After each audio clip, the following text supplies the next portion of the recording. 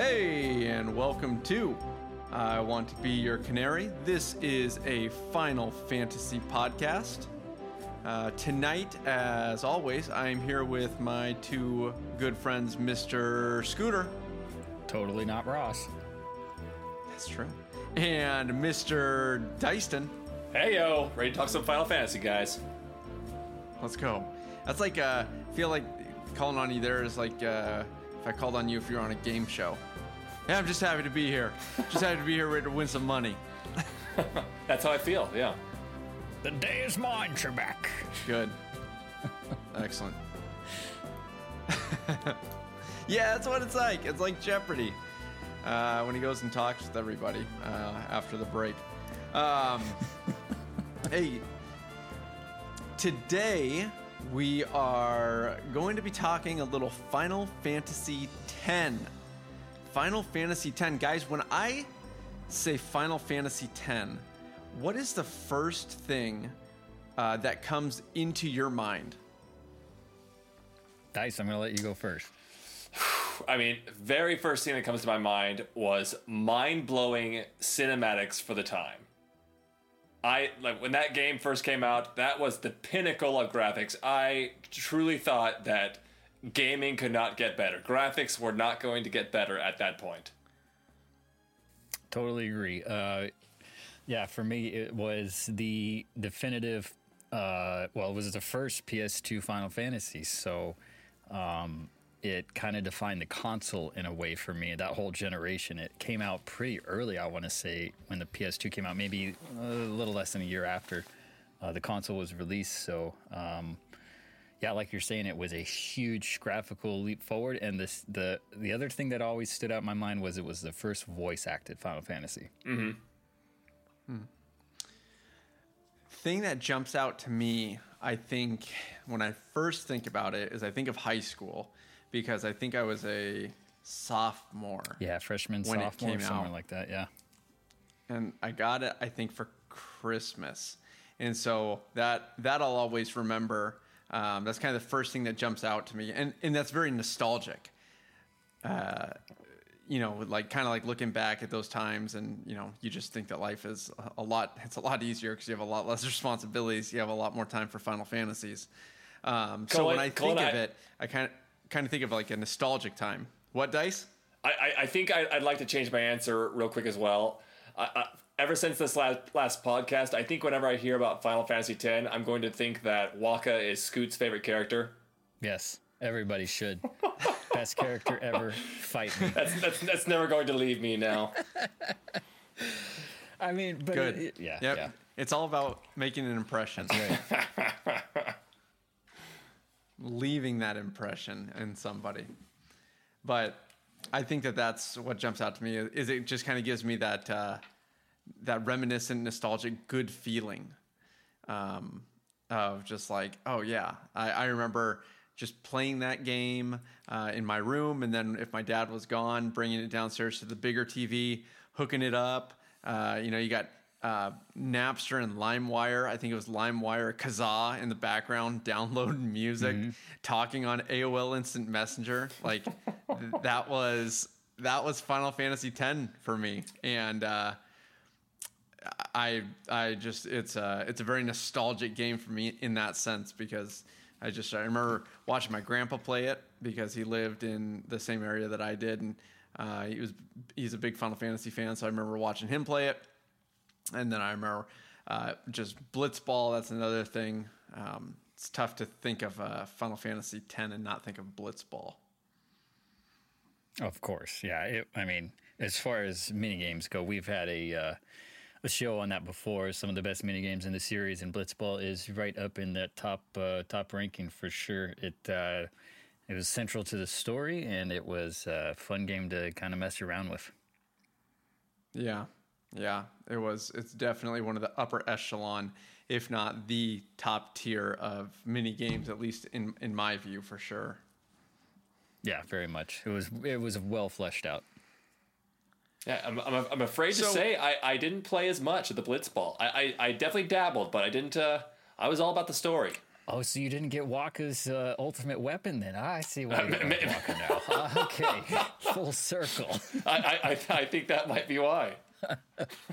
No, it's totally not. But yeah, I mean, it was one of those mini games that, yeah, we can touch on that stuff later. But you had to grind it out. Yeah, and it's a great game. Unfortunately, like we've talked about before, also it's like, okay, I've played about 10 games, and now I'll never be beat again. And after 20, nobody will ever score on me again. Yeah. So that was the only, but not to get too far into that yet. So Final Fantasy X, where do you guys just kind of like, thought process? Where do you rank this around in your Final Fantasy rankings? Is this a one that's towards the top? Is this one that's towards the bottom for you, or is this one that kind of floats in the middle? Scoot, what do you think? It's unique. It's definitely not my favorite game. It's up there as far as the series. But I think a lot of that has to do with the timing and, how it was released and all these other things. 9, if I remember right, I think they released 10 before they released 9 or something in Japan. So it's one of those things where you have these two amazing games come back to back, and I love 9 too, but 10 is so unique in the voice acting. That was the first time, like I said, the graphics were just mind blowing for the time. The way the story played out was so different than the other ones because it wasn't as open world. It was more linear.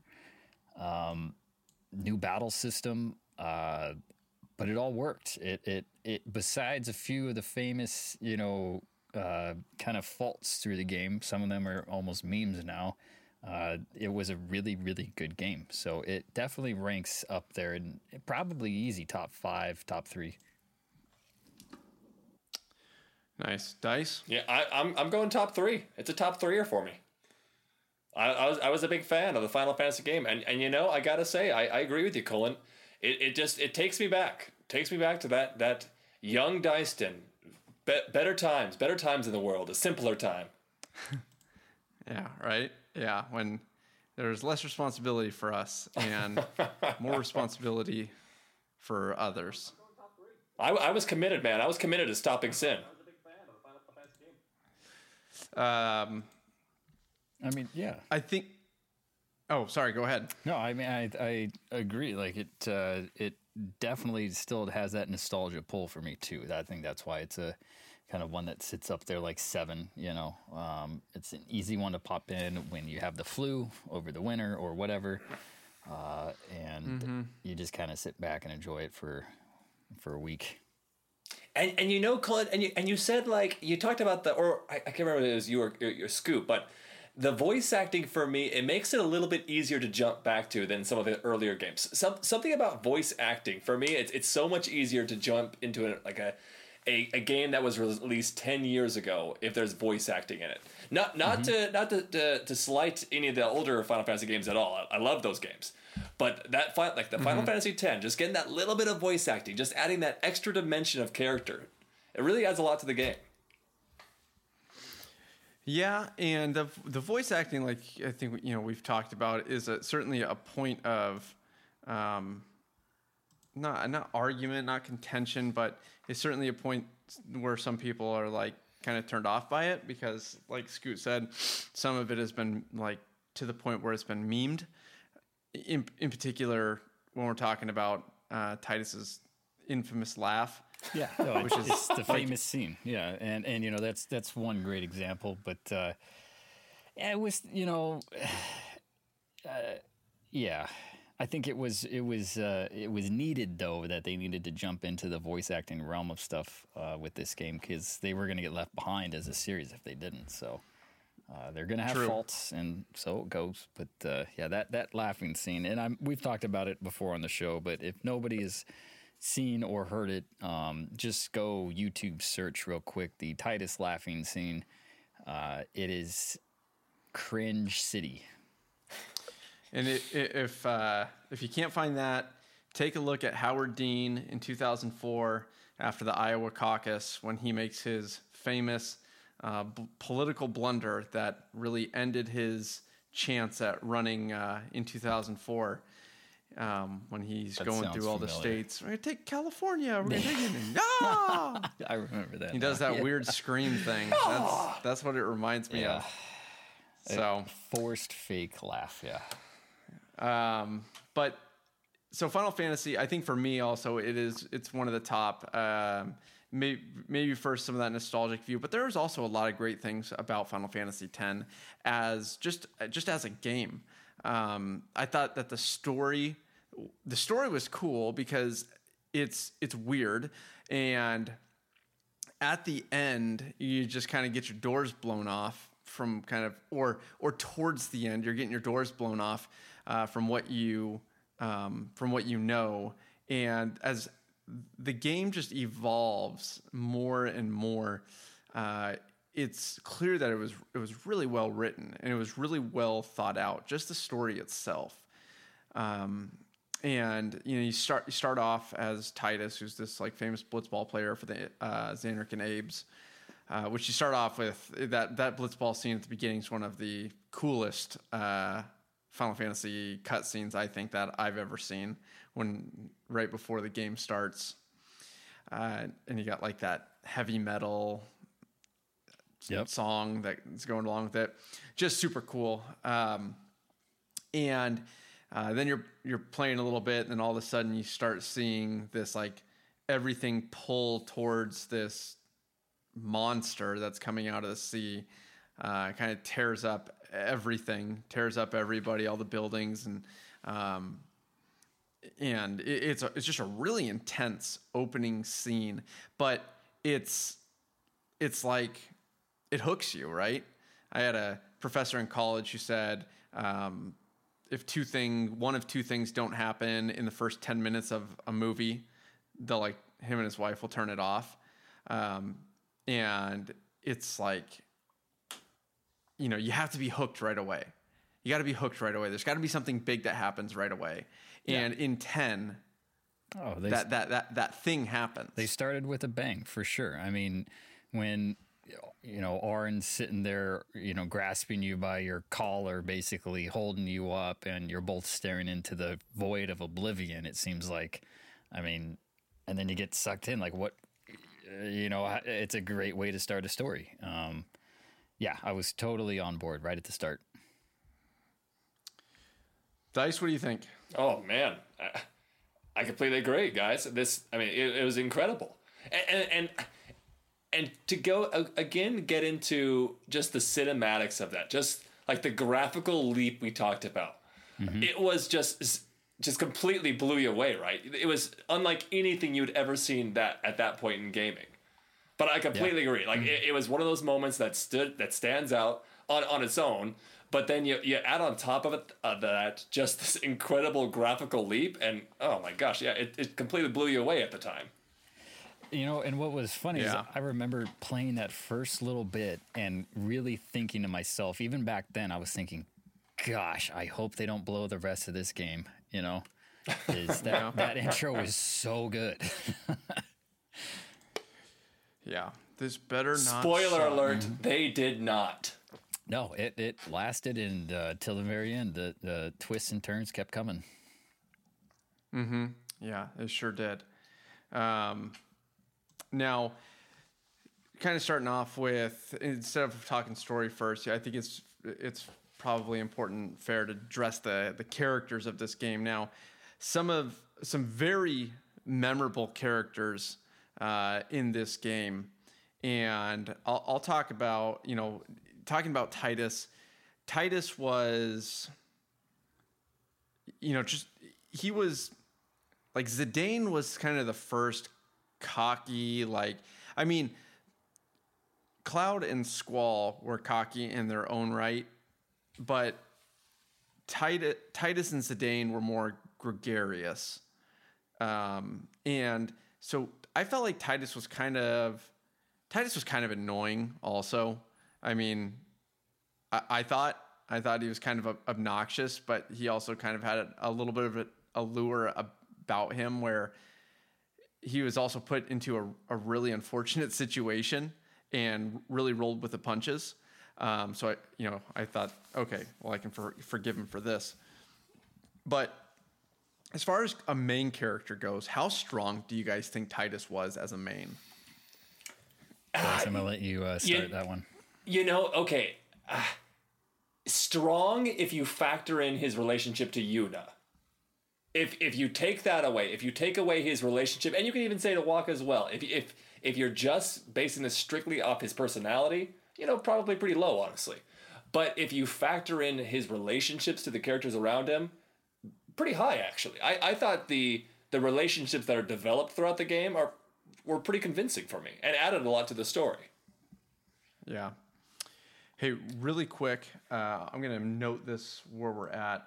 1628 on mine. Mm-hmm. I'm going to restart the Skype call right now because I am hearing a lot of feedback from you guys. Okay. So I'm gonna call you guys right back. We're gonna keep the show going. So as Titus's as a main character, I think was the topic, correct? Yeah. So it's tricky. He doesn't fit the I don't know, your classical. It's a kind of a coming of age story again, as a lot of these are. So it's going to be this kind of person that doesn't have his feet wet or her feet wet, and kind of life, and they're figuring it out and what they want to be and blah blah blah. That bit did okay, especially the arc towards the end of finding himself and all that. The main relationships with the characters, I think I agree with you, is that some of the relationships with the other characters were a little bit better than him and Yuna. It was a good love story, but it definitely wasn't the Aerith love story. But it did create a love story that spawned a second game, which had never been done before. Now that's a very good point. So, and we'll touch on X2 maybe not tonight, but at a later date. See if we can't give that game its full respect. Love that it deserves. Yeah. But yeah. So as a main character, Titus was. It's interesting. It's kind of like the Final Fantasy XII situation where you've got Vaughn and Balthier, or even Bach in that one, in my mind. And, in Final Fantasy X, you got Titus versus Auron for a lot of people, or Waka for me, because Team Waka. But, I think as a relatable character for a player, he does a better job than being a main character in the story. If that makes sense. So yeah, I definitely kind of hear what you're saying there. I don't think that he's the best main that we've ever had. Yeah. But he definitely has a strong supporting cast in that game because Yuna's kind of a main.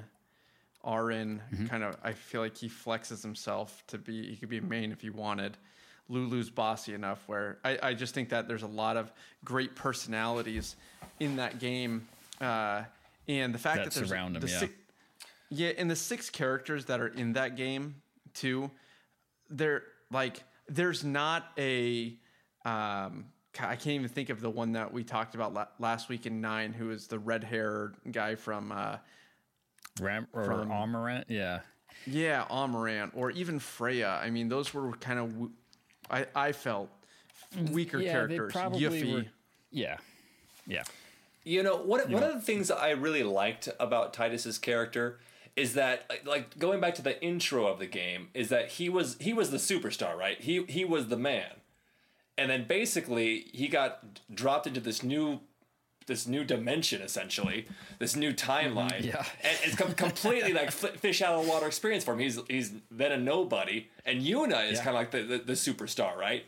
So I agree that you kind of see this cockiness to him, and kind of, I mean, we go back to like this coming of age story. He's trying to find his footing.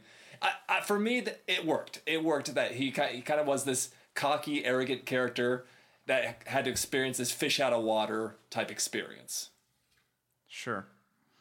Yeah, and that's a good point, because he does definitely get dropped into a situation that, I mean, he goes from top dog to complete stranger. Exactly. Well, but and also just to touch on real quick, it was funny that you mentioned the superstar thing. Is that in the next game, Yuna does become the superstar? Literally, it's weird. And she certainly was becoming that in Final Fantasy X. Because it was on her to save. Yeah, the world. she was the soon to be high summoner. Exactly. Right. Anyway. But just the fact that we can have the dialogue about these characters in so many different avenues and so many different like the ways that we're looking at it, right, and talking about it, speaks to the dynamism, I guess, of those characters that they've created. You know, all of those characters were quality characters. I mean, for better or for worse, Waka was he was an important and vital character who, at the very least, he is memorable. He played the older brother role that was too sympathetic. Yeah. And guys, no love for Kamari yet? No love for Kamari? The Silent Mountain. Kamari's good. I mean, Kamari had a really important role. It wasn't just like this silent Ronzo that you pick up who, like, you know, he's one of Yuna's bodyguards, and you know, he served an important purpose. And that is something that they did really well, is they tied everybody in to be very integral into the story. Mm-hmm. Yeah, going through the mountaintops, you know, in the snow. I forget the mount. What is it, Gagazet or something? Yeah, I think so, Gagazet. That you got to climb, you know, and get through to progress this story, and you get to go and trace Kamari's roots. You do get to trace a lot of the roots for each character in this game, which, you know, I enjoyed because it really fleshed out the group that was protecting you or you as guardians, I guess. But yeah, Kamari's was, I mean, he was beating up a lot of parents. Yeah, correct me if I'm wrong. Weren't the Ronzo, weren't they like almost like an oppressed race? In the world, yes. Yes. But Kamari specifically, I just, you know, saying, like, even within his group, he was an outcast, so he got the double hit, you know, and so I think it kind of explains a lot about his character being so quiet and reserved. And when Titus first meets him, I don't think he says anything. He doesn't give me an option to respond or anything. The first few dialogue bits, but yeah. No horn. Kamari. And they're giving him the business, his buddies there. Well, not buddies, but the bullies, the Ronzo bullies.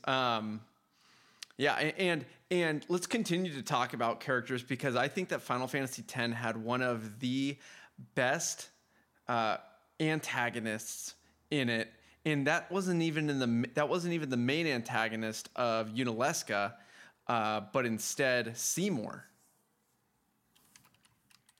So I thought Seymour, I'm not going to lie, when I said Seymour, I thought you guys were going to be like, yeah, oh man. That's why I gave that break there. But I thought Seymour was a great villain. He was just a sleaze.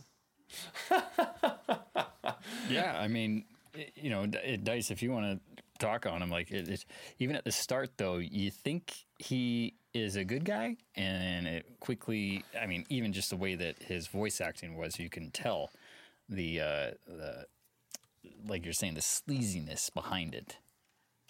But I remember him. It's been a while since I've played Final Fantasy X. I definitely remember the sleazy vibe for him. I don't know if I can recall enough to have something of interest to bring up for him. Yes. Go ahead, Scoot. Sorry. I mean, for me, is the whole story of. I think the whole bit that was like a love triangle between you as Titus, Yuna, and then Seymour. You know, it got really, really creepy and weird and gross. And then there's a whole fake wedding thing that was forced upon her. And you're just like, okay, guy. But Big yikes.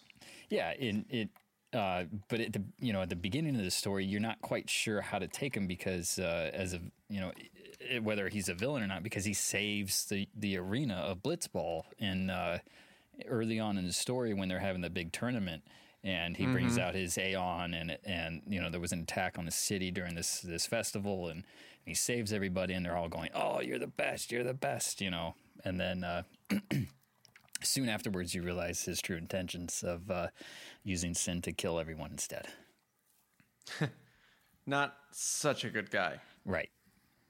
But, one of the things that somebody said earlier, or I think Scoot, you said it, the voice acting of Seymour, for as bad as some of the voice acting was, because it was so new for like Titus or Waka or whoever, Seymour's was killer. Like they nailed Seymour's. Like his was he was just such a bad guy, and you could tell that just from just the way that he talked. And there was never a time during Seymour's voice acting lines that I was like, not really buying that. Right. No, he whoever did it, as far as the actor, it was very well done. I think it fit the role perfectly. Mm-hmm. But yeah. And when you're on Mount Gagazet, the battle with Seymour is one of the most frustrating boss battles that. I would be surprised to hear anybody say they passed that their first try. Because I remember having to go back and grind on Mount Gagazet a little bit to get to the right level or the right situation or whatever it was. I just remember the first trial of that one was not easy. Mm-hmm. Yeah, and he's a bear on that one, and that is one where you have to go back and probably grind quite a bit to get to a situation where you're like, okay, I can actually take on Seymour, because it's one of those funny battles. It's one of those funny Final Fantasy battles where it's like, okay, this isn't so bad. And then it goes from like, this isn't so bad to what just happened. I'm getting absolutely destroyed right now. So it's one of those. It's one of those where it's like Osmo or whatever in 9 at the end. You're going, I thought I was ready for Endgame. No, you're not. Yeah. I was ready for Endgame, just not optional Endgame. Yeah, but to be honest, at least for me, I remember that being a pivotal story point, though, is that once you beat him on that mountain, there's a large chunk of what the when you kill somebody in that game or you kill an enemy and you see those little floaty things that go up. Yeah. Yeah, the faith or whatever. Yeah. Yeah. And so right after that fight, if I'm not mistaken, is when that all gets explained as what that is and a whole bunch of other important stuff. So it felt fitting to have that hard of a fight right before that. But anyway, I'm getting sidetracked as far as story stuff. The idea of the faith and just that whole like Aaron and Titus and why they're kind of alive, that makes it it's just a great storyline. Like it is a great storyline because there's so many questions and there's so many puzzle pieces that you're having to put together in order to progress through this game. So somebody says we actually got a comment, which is nice. Said, killed his own father, decimated the Ronzo, attempted to kill the main party, wanted Sin's power for himself, cheated death, has a gnarly music theme. Seymour is an underrated Final Fantasy villain. Yeah, I put him up there with Kefka. I do. He's just evil. As an underrated villain, I mean, he doesn't have a laugh that's signature like Kefka, but anytime you see him throughout 10, he just gets worse and worse and worse. Yeah. It's but that's a great character. That's a great character. It's a great villain. Great pro tags. you know, one of the qualms that I have, and it's such a lame thing, is I would have liked to have seen Yuna as a main be a little bit more just lightning-esque, I guess. Like I like that. Yeah. Like I wish she would have been just more like, I don't feel like Final Fantasy has done right by making quality just like Strong female protagonists, or strong female protagonists. You know, I gotta say, X2. Yeah, I disagree with you here, Colin. I disagree with you on this one. Because I think that's actually a big part of her character development, is that she's like this very, very unconfident woman in her skills, and she like doubts her ability to save the planet. And that's part of her character arc, is that very slowly, as you like start to gather these summons, and then even at the end, where you decide to kill the final summon, you start to see this little bit of development of her personality, to where she does start to become a little bit of a stronger female lead. So I did like that character growth for her.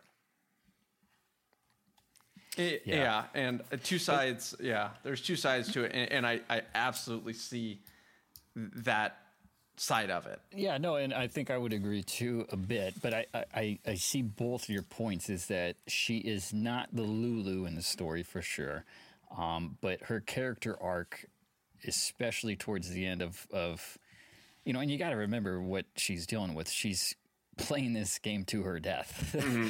So I would be a little bit melancholy too, I guess, throughout the story. Yeah,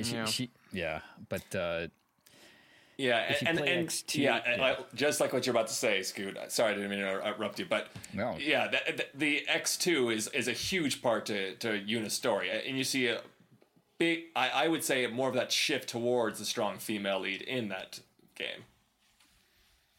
Absolutely. I mean, it's three main protagonists that are all female, if I remember. Oh, it's been forever you since I played you that better game. believe it, Scoot. Right, yeah. It's so, as I hear what you're saying though, Colin, is that her, and it might, I don't know if it's a voice acting with her, but it was very soft. You know what I mean? Yeah. The issue that I take with Yuna right now is more of a commentary on the Final Fantasy series itself, and it's just me kind of like putting this on Yuna right now. It's like, okay, they have a female lead, or a female pretty much main, and they're just making her kind of docile. Yeah, but I want to see that. I want to see just like that, the way that they do that with some of the other like, you know, mains where they're just, you know, super confident, and it's like, look out, get out the way. Like, I don't know. That's just something I would like to see them try and do. Maybe. Yeah, I mean, I see what you're saying, but going back to like the characters Titus and Yuna, I mean, they're almost the polar opposites, right? We have Titus, who was the superstar. He is the super cocky guy. He gets put into this new place, and then suddenly he's the fish out of water. No one knows him, and he's still kind of cocky and arrogant. But then you have the flip side of the coin, Yuna, who's like this world's superstar, the savior of the world, but yeah, she's kind of like really unconfident in herself, and like you said, kind of sucks. She's like kind of has that looming over her shoulder, like, man, the world depends on me, and it's very unconfident. Yeah. So for me, it worked. I liked that kind of unique element to it. Sure. Yeah. And you're right, it fits. I mean, for that reason, like, knowing that this is going to destroy her, and knowing, like, yeah, it might be tough to be all like run and gun. So I get it. Like I said, I think it just is an issue that I take more with the series itself, rather than one character. Yeah, and I mean, because there certainly are games where, I mean, I would say we've had like the female leads where I completely agree. I don't think they did a good job making them a strong female character. Like, for me, I thought like in Final Fantasy 12, I know we're not going to go and talk about the other games right now, but I thought Ash was a character where I didn't think they did a good job with her. I didn't think they made her a strong female lead.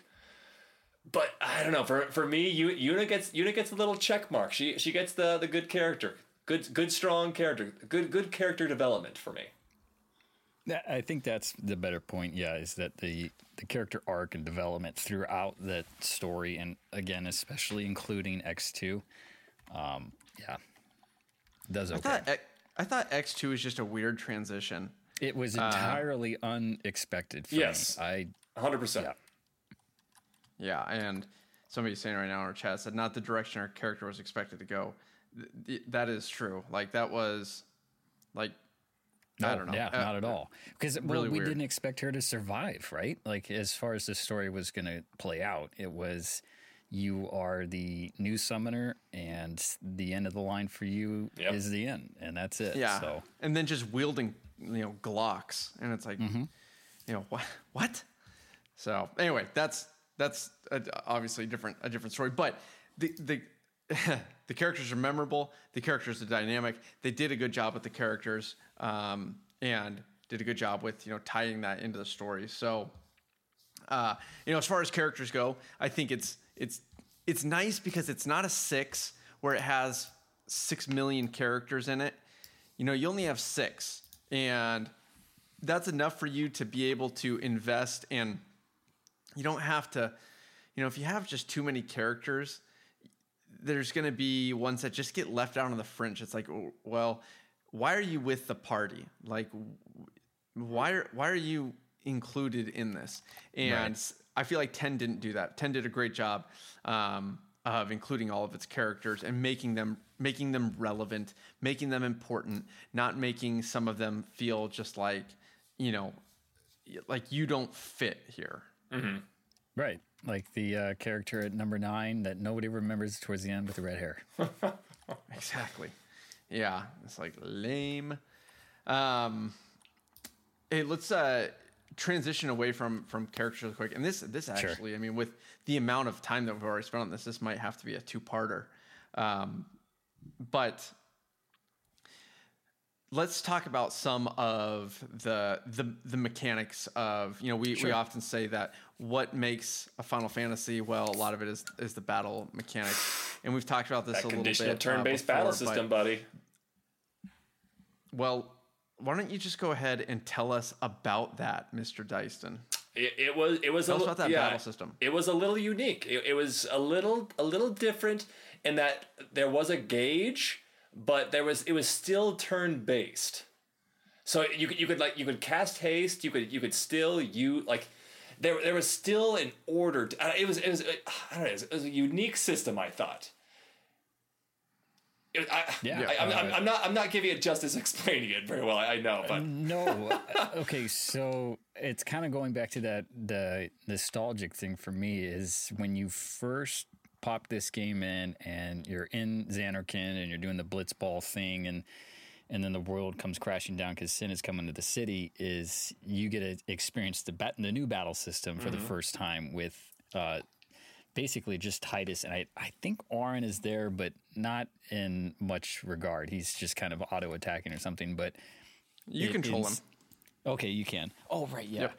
But basically the big change for me was it is still turn-based. Mm-hmm. One team on one side, one team on another. The camera angles are more fancy because graphics and blah, blah, blah. But the big change was that you get to see the order of turns coming up, and you can change out your party members on the fly as a part of your battle choice to decide, hey, this member is dying. I'm going to swap him out real quick as my turn and put in a new person who's ready to go as a backup.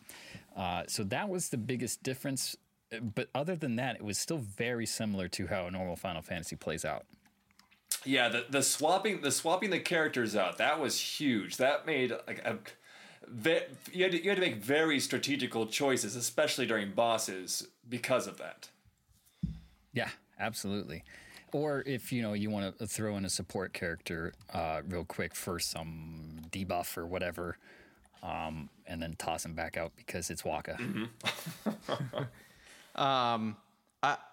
I thought the battle system, like you said, it was unique. You were able to see the turn in like who was coming up and plan accordingly. I thought that was really cool.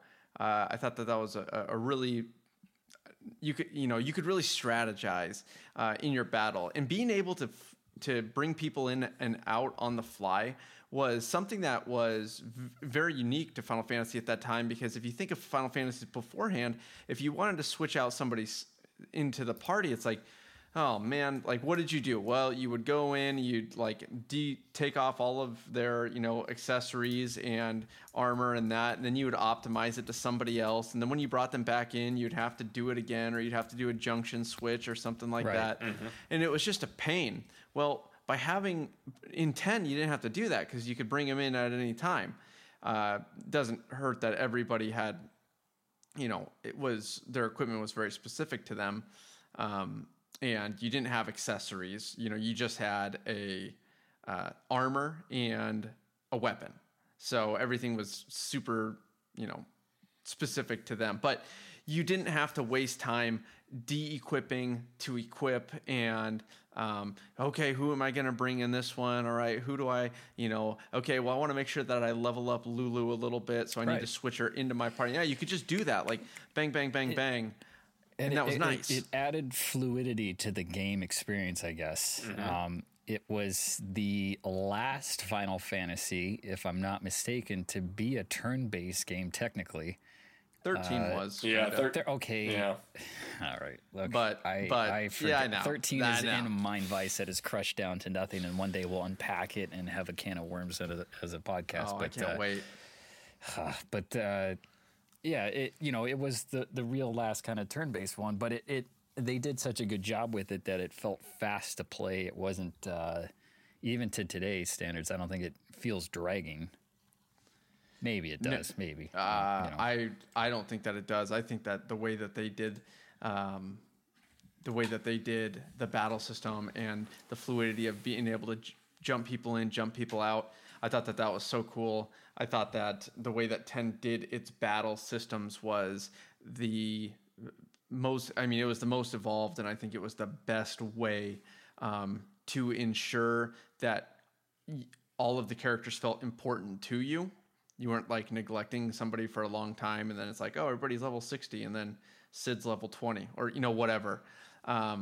So I really liked the battle system. It was kind of the last good Final Fantasy that used that true turn-based system. And the gauge itself I thought was really cool. And I know that that's not just specific to Final Fantasy, but they use that in Octopath Traveler too. And I really liked it in Octopath. And that's one of those things that's like, guys, see how everybody loved Octopath. Everybody loved 10. Do that again. Like, do that battle. Well, and if we're going to talk about the combat, you got to bring up the summons. You got to talk about those summons. Oh, those things were just because that was preach. Yeah. Preach. Huge. I mean, we've talked a little bit about summons in the past, but it was first off, they were incredibly just beautiful to look at for the time. And they were so pivotal to the story. And again, it kind of just added that strategy to the game. They handled the summons very well. And it was an integral part to the summon, or to combat. It was an integral part to the story. Mm-hmm. Yeah, and the way that they did summons, and we've talked about this, I think we talked about this 2 shows ago, was very different than any other Final Fantasy at that point. Was this Yuna was the only person who could cast them, mm-hmm. and they would come out and they would fight along with you with their own HP gauge. Yep. And if when that HP gauge ran out, then the summon was dismissed or was lost. But the summon also could get to the point where it'd use like its super attack. Yeah, which is one of the best things, in my opinion, as far as summon attacks and graphics go, was a few of those. I forget what their name was. The boosted attack that you got with them. But man, it's like Mega Flare with Bahamut and mm-hmm. all that kind of stuff. But yeah, they were great. Yeah, and that was kind of that bridge between like in 8 it was a little bit different because you'd be casting it and it would have its own HP, but it would just be the summon itself. Well, this one, it fights along as the main, it is the party. And the party. It takes over the role, yeah. Yep. But then it also has the ability not to lose its luster as a really powerful summon. Once you get it charged up to how it's to get its boost, then it can use the strength that the summons have that we know. So it's not just like, oh well, here's just somebody who fights with the party. Dice, what do you think? Yeah, summons were awesome. Loved them. They were sweet, man. I don't know what else to add about the summons, but they were great. Loved it. Yeah, quick note on that. I just enjoyed a bit in how they related to the story in 10 is with the Hymn of the Faith songs as they changed each time you had to go get a new one and do the puzzle quests, to enter the tombs and I know it wasn't a favorite for everybody, but I enjoyed all of that very much. Yeah, and that is definitely Final Fantasy X was riddled with puzzles and side games and quests, like side quests and mini games, and that was a really great part about Final Fantasy X.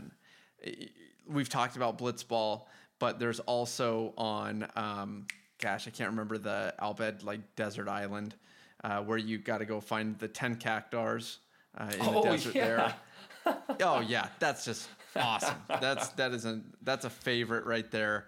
Yeah. There's the not just Blitzball, but recruiting for Blitzball. You could go around and it's like there's no salary cap, and you're just absolutely loaded that entire game. So it's like you're the Yankees, and you're just like, hey, you want to play for 99 games? You're never leaving. So, but there was that, but there was also, when you were in the temples, having to put together, move through the temples. But there was also optional stuff in those. It was, it was like, okay, well, here's a destruction sphere. If you can get it to this wall, it'll blow this wall up and then you'll be able to get this treasure or whatever. So it wasn't just like, oh, well, there's only one way to figure it out. There were a few different, avenues to get through those, depending on how much you wanted to do and how much you wanted to get out of it. You know what? Well, I got a story for you guys after the show. I'll share with you about that specific thing. But some of them were hard. They took a long time, and but anyway, good part of the story for the Aeons and all that. Mm-hmm. Also, for some of the mini game stuff, there's that Chocobo balloon racing that is notoriously difficult. Oh. There was the lightning bolt dodging. My favorite part of the game. Yep. To get Lulu's ultimate weapon. Yeah. But just like masochistic things. Oh yeah. Well, but I mean, it's classic Final Fantasy. It's you're gonna grind this out until you're 50 years old. Well. But that's part of the allure, to it is like some people are just like, I have to complete this. I have to 100% this. I have to get a million lightning jumps, and I have to, so that's one of those things about that game that just is, you look back on it and you say just how ridiculous was that? But, people did it. So yeah, it's kind of, I don't know. There was so much to Final Fantasy X in that regard. There's the monster arena as well. Like these things just keep coming to me. Oh, what? Dyson, are you kidding me? It's your boy Yojimbo. Oh, I believe me. I just thought since we talked about it in the Summons episode, I wasn't going to talk about it, but love Yojimbo. No. Best summon there is in the entire Final Fantasy saga, in my opinion. Oh man, yeah, dude, give us because Yojimbo's a side quest. Mm-hmm. It's a good side quest too, and a totally optional one. Yeah, I mean, just how much you willing to pay, man? How much you willing to pay? That's how much damage you're gonna dish. And like you said, you usually kind of near that end game, you got the cash. You got the cash. You throw it down, and he's dropping some bombs. Oh man, that's yeah. In that, all of these things that we talk about, Final Fantasy X is just like what makes it such a memorable game. These little things, like that's what makes this game, I think, so good. I mean, when we talk about 10, there's a part of 10 that when I hammer on 13 about absolutely just railroading you, 10 does that a little bit at the beginning. Like, there's not really an open world. Absolutely, yeah. It's pretty linear, actually. Yeah, I completely agree with you. Mm-hmm. But yeah, it's obviously just different, and those I don't think that those two are even in the same ballpark as far as game quality goes. But there definitely is a linear, a little bit of a railroading that is occurring. It's a little bit more exploratory, I feel, than 13 was in the beginning and all the way up until you're trying to leave Pulse. But yeah, I agree. It's a weird thing. Like, some games can do that linear kind of story well, and some can't. For me, as long as there's good gameplay and I feel like I'm getting good character development, I'm having like a fun time. I'm okay with it. But it certainly does feel like there are like those Final Fantasy games where they try to kind of stick you into that linear gameplay. And it's not fun, and you're not seeing character development. You feel like you're grinding, and it just doesn't work. So sometimes they get it right, sometimes they don't. Yeah. 10, I mean, it is a game that got it right. Scoot? Yeah, no, I was going to say the same thing, but you know me, give me my my full globe world to fly around in my little ship or whatever, and I'm happy. And they did that in 10, but in a weird way. So I was totally okay with how linear it was, just kind of running through the main story. Yeah. But one last thing I really wanted to just touch on is that the music in this game, if you enjoy soundtracks, check it out. It is definitely, again, kind of a top 5, easy top 3 for me as Final Fantasies go. Yeah, and it definitely has some great tracks. Well, and it was because the first, I mean, I don't know when they started switching to actual symphony music, but the earlier games was much more the bit music, and I mean, Final Fantasy X, bit or synth or whatever kind of instruments, but it's more video game-y to my ears. It is a little bit, yeah. That's what I like. Yeah, and this one got away from it a bit, but the melodies, the hymn of the faith, thing, and then there was just so many good tracks in there that I still listen to this day on playlists just for study or work music, just kind of in the background. So definitely recommend checking it out. Do you guys think that voice acting as a whole, because we've talked about the goods and the bads, as a whole, increased the value of this game, or do you think that this game should have held out until they kind of figured it out a little bit more? Personally, all for it. All for the voice acting. I for the most part, if done correctly, voice acting helps to develop the characters a lot. It shows a different element to the characters. Yeah, it entirely does. I mean, the emotion that you get behind voices versus text totally changes how it comes across. So even if they were going to fall flat on their face, I think they had to do it. Yeah. This was the generation leap. It was graphically and storytelling wise, it had to be a leap. I don't know if it was as big of a kind of shot in the dark as the original Final Fantasy #1, with the studio on the line basically, but it definitely was a jump into an unknown area for them. And I do agree with you guys. I think that it greatly increases the game itself. I just was curious to see if there was any dissenting opinions about that. I would have loved to have seen the quality of voice acting that we saw in 12, if we could have seen that level of quality in 10. Right. And I know it's a learning process, right? It is what it is, but that would have been cool at some day when they remake 10 or whatever. they'll have different voice actors, and they'll nail it. Like I said, I thought Seymour was unbelievable. Waka was, I mean, kind of a clown. Titus was with his laughing scene and Yuna's laughing scene. Very memorable. Very memorable for all the wrong reasons, but there was definitely some great, regardless if for those small moments though, the voice acting did a great job. And actually, I've always thought that when Titus is telling the story as the narrator, he does way better. Oh my gosh! Oh, yes.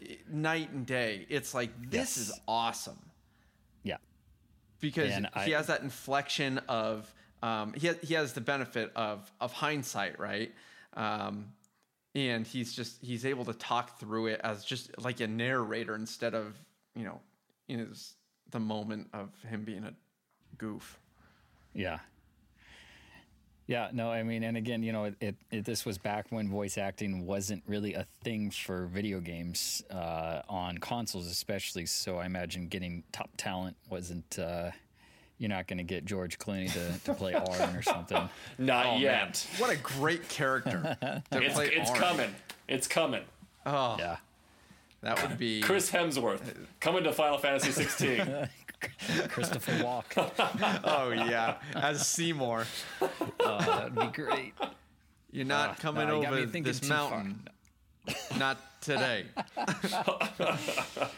Oh man. Oh boy. Well, all right. So hey, we've talked about some characters. We talked about the story briefly, but we talked about more battle mechanics. We talked about some of the side quest and game and stuff like that. I think that we do a part 2 for this and just talk about the story itself, because there's a lot to unpack with that story. Yeah, we could probably fold in X2's story along with that, I feel like, in a show, and that would be good, because you got to touch on both of them. You do. Yeah. So before, I want to make sure that there isn't any other parts of the mechanics that we leave out that are important. What other parts of Final Fantasy X are there that we've talked about? Music, we've talked about visuals, we've talked about battles, including the summons, side quest and mini games, characters. Is there anything that we're really missing that when we talk about Final Fantasy X, it's like, oh, and that's something that really jumps out? Is there anything you guys can think of? Because I don't want to leave not talking about something that was vital or game changing to the Final Fantasy series. Dice, do you have anything that jumps out immediately to you? Nothing comes to mind. I definitely remember though for its time, it was a very well critically acclaimed game. I believe it won several awards actually, and I don't recall the awards off the top of my mind, but I feel like I remember getting several awards that year when it came out. Yeah, man, that was back when. Oh gosh, what were those shows on G2 or G? What was that TV station? Yeah, I remember. And Attack of the Show, and you know they had all these. Oh man, those were good days.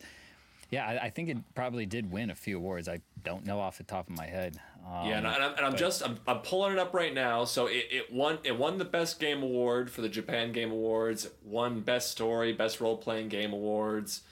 It's got a couple other random stuff, but I don't know why that popped out to me, but it did. Yeah, I don't. I don't think there's anything else huge to say to make people want to play it. I was just trying to think of anything on the other side of the coin as far as why shouldn't you play it. If you're looking for a classic Final Fantasy, this is not quite it. You should definitely look at 6 or something like that if you want more of the 2D graphics and that kind of stuff. It is. It's definitely more of that science, more of the dystopian Yeah, the religious aspect is huge in this story, and it's not as kingdoms and fantasy and like those early Final Fantasies. Yeah, the setting is weird. It's like it's a very water-based kind of Earth. Yeah, I think they based the game like when they were trying to get inspiration, like I want to say like Japan, like Okinawa or something. Okay, that makes sense. Yeah, but, it was clearly because it's a very, like Scoot said, water-based world, and water plays such an important role in the whole game. Yeah, you're right. So, yeah, but other really good. Other big things that we missed. I mean, I think the laughing scene that basically sums up the game. That sums up all the bad things, but so many good things, so many good things that go along with that game. And I think we talked about in a previous story or a previous show that if you are looking to get into Final Fantasy, this is not a bad one to get into to start with. Yeah, it doesn't have some of those original 2D like OG stuff, but this is one that I feel like can hook somebody. Because like telling somebody, hey, start with Final Fantasy 1, they're gonna play a couple hours and be like, I'm good. This is dumb. But because this is honestly it. Oh yeah. Well, I mean, anyway, it didn't age well. No. But knowing knowing Final Fantasy X like we do now. And it's a great game to start with. It's a great one to get your feet wet with. It's a great one to break into the series with because of all of the things that we talked about. Sphere Grid. That's the last thing we got to talk about. Sphere Grid. Yep. I can't believe we didn't talk about the Sphere Grid. Yeah, the leveling system. It was a beautiful thing as far as the ability to make whatever character class you wanted for any of the characters. You could, they obviously each had their own spot on the board that you were supposed to kind of follow and build out a Dragoon, build out a Paladin, build out a White Mage, build out a Summoner, blah, blah, blah.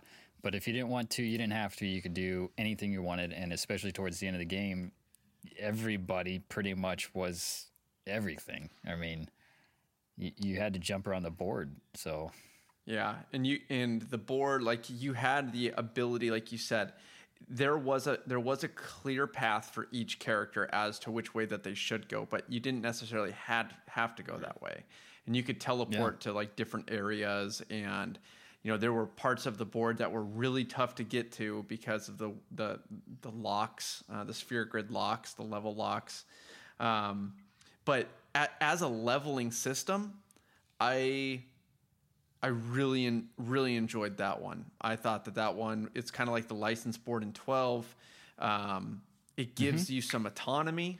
It allows you to control as you see fit. Like I said, there is a path that is laid out that is fairly obvious. But the next time you go through the game, you'll be like, I'm going to do something a little crazy. I'm going to make this game a little bit harder, and I'm going to play this a little bit different in the Sphere Grid.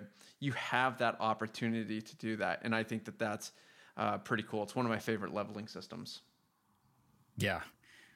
Dice, I'm assuming you enjoyed it with the... I did. The silence. Oh. No, I completely agree. Yeah. Like you said, Colin, it does definitely remind me of the Final Fantasy 12 leveling system, which I also enjoyed that one. I'm always a little torn about the games that allow you to kind of build the character you want. I almost kind of do prefer when they kind of have characters that, okay, this is clearly your magic user. This guy's your tank.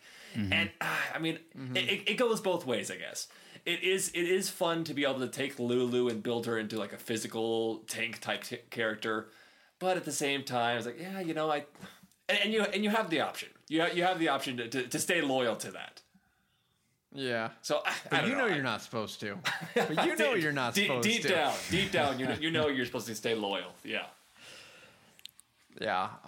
Yeah. And that I think that bounces back to what we talked about last time with the 3-party system and old D&D tropes and making sure that everybody has you always have that party full. But in 10, it's kind of like you have 6 people on the battlefield at any given time.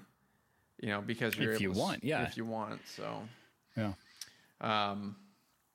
yeah. Well, next time we're going to talk more about the story because there's a lot to unpack with the story. I think it's one of the better Final Fantasy stories.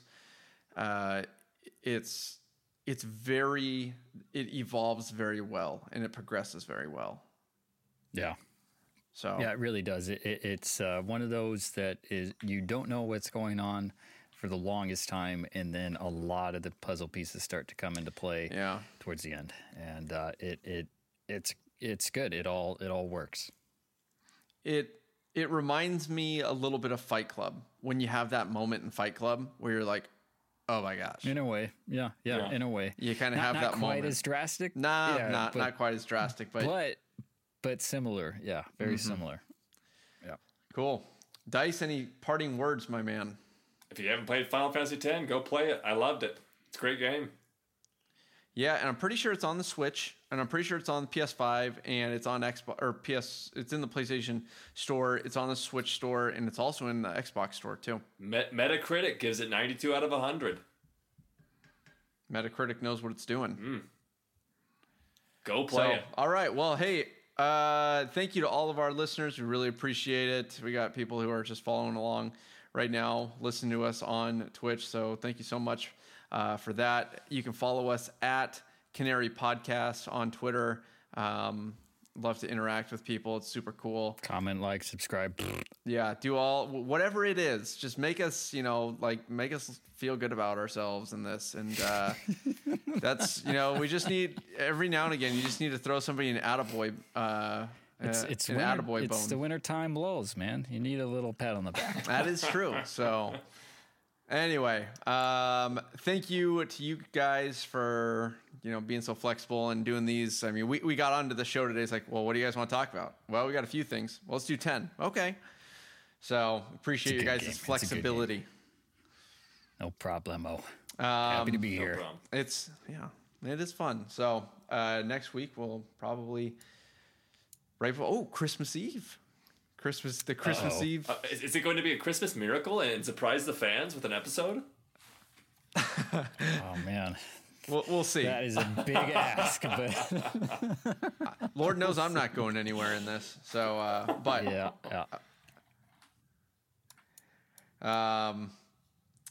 Yeah. All right, guys. Well, hey, next time we'll talk a little bit about 10-2 or not. Well, 10-2 as well as 10 that story.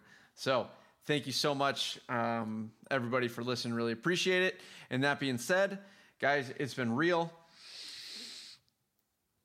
It's been fun. Oh, it's been real fun, man. He let you have that. I wanted to give it to Scoot. It's like a softball pitch. It's like a softball pitch just floating there, waiting for the home run. Scoot, to end this, yeah. Give me Titus's laugh.